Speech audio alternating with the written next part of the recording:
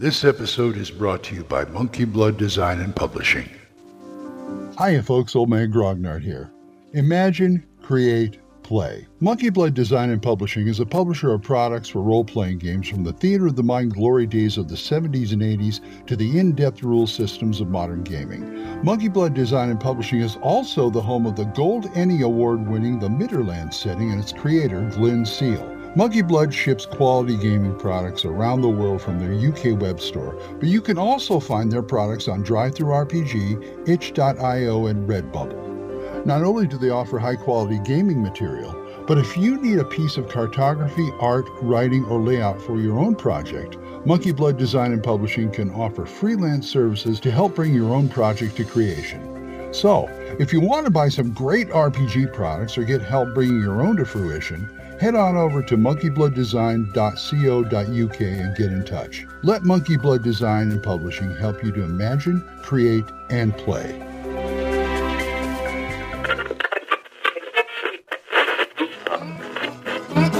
Abandon all hope, listeners.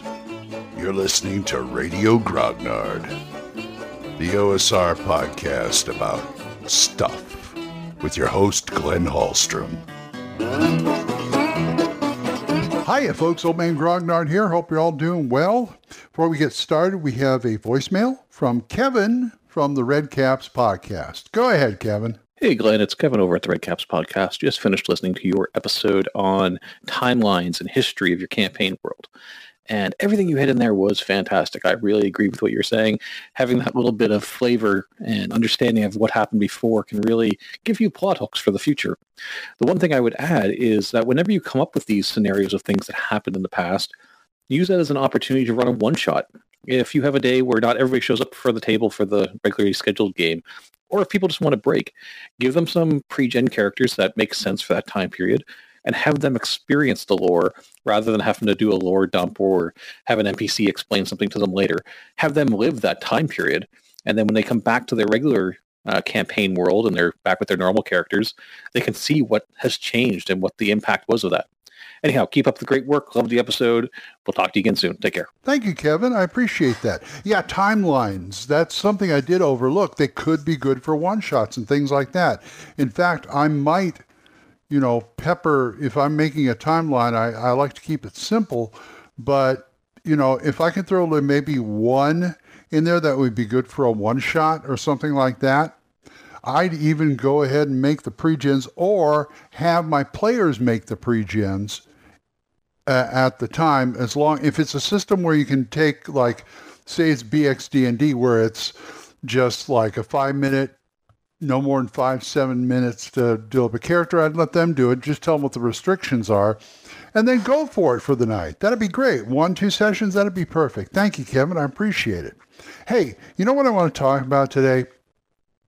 I want to talk about certain stats. Certain stats are more important than others.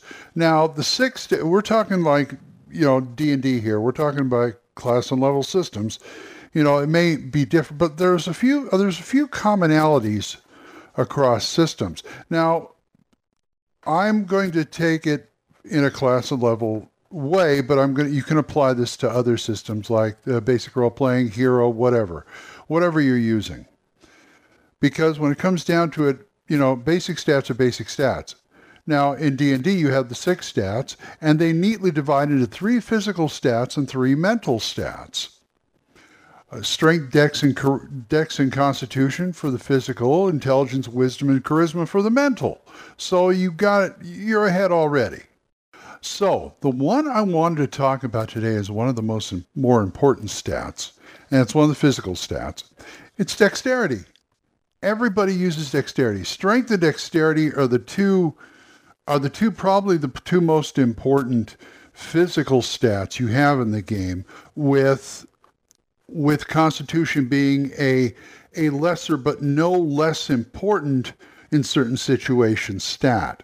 Now, I want to talk about dex because it seems to be used more than strength. Strength is good if you're using it to hit something or bend something or something like that. Maybe lift somebody up to catch a rung of a ladder or a top of a wall, boosting them up or something like that. But dexterity is the thing that gets you up there. It's the thing that keeps you from fumbling something you have to catch, keeps you from falling off that wall, and things like that. Dexterity is good, and a higher dexterity is better. Now, as you can see, a higher dexterity is, the higher the dexterity, better. I'd have them in front, along with the fighter, because, it works out that way.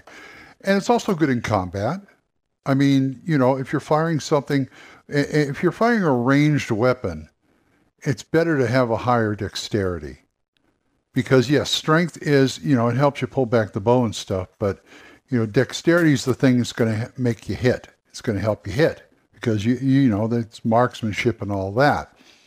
So that's something to think about. If your character is primarily a ranged weapon person, then a higher dexterity would be better. Magic benefits from dexterity.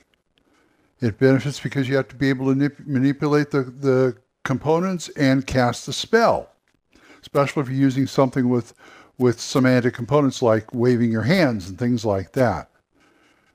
There's just, it's just something you got to think about. And a lot of people, oh man, I have a low dexterity. What am I going to do? I would rather have a high dexterity and a higher constitution than I would strength. I may not be able to bend those bars, but I can dodge something that needs to be dodged. That's also would help for your saving throws.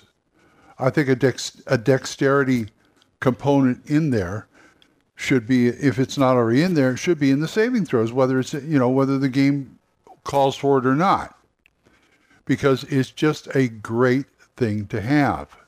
So think about that next time you're making a character. I know this is kind of like character creation 101. This is for the noobs, basically, but a higher dexterity is the best. I love games and stuff where the higher dex guy is like dodging all these arrows and, grabbing knives and throwing them back to him and all that other stuff. That's just great. I know that's mostly the monk type characters, but I don't see why you can't give people with an 18 dex a bonus on, those kind of feats and things like that. So dexterity is good. I think I've made my case. Okay, so if you guys want to talk to me about this or anything else, oldmangrognard@gmail.com. Or you can drop a voicemail on Anchor. We're monetized, so as little as 99 cents a month, you too can help support this program, and I would thank you. And there's also a one-time contribution page on Ko-fi. All you have to do if you just want to drop me a one-time contribution is go to ko-fi.com/oldmangrognard. Now, for the people who support me every month, which I'm so grateful for, who are Jonathan, Oliver, Gilbert, Juan Carlos, Daniel, Dan, Benjamin, Jason, John, Alan, Michael, Randy, and Joe. Thank you guys. You don't know how much I appreciate it. Also, if you want to hear some good podcasts, there's Dan Griggs, the Jung, Y-U-N-G, Jung Grognard podcast, Moxie Wallring's the Yawning Albert podcast, Kevin over at the Red Caps podcast, Big John Allen Large over at the Red Dice Diaries, Randy and Joe at Biggest Geekus, and my friend Eric Tinkar's Tavern Chat. So, until I see you folks next time, keep the dice warm, and I'll talk to you later. Bye-bye. Questions? Comments? Send them to oldmangrognard@gmail.com. We'll see you next time when Radio Grognard is on the air.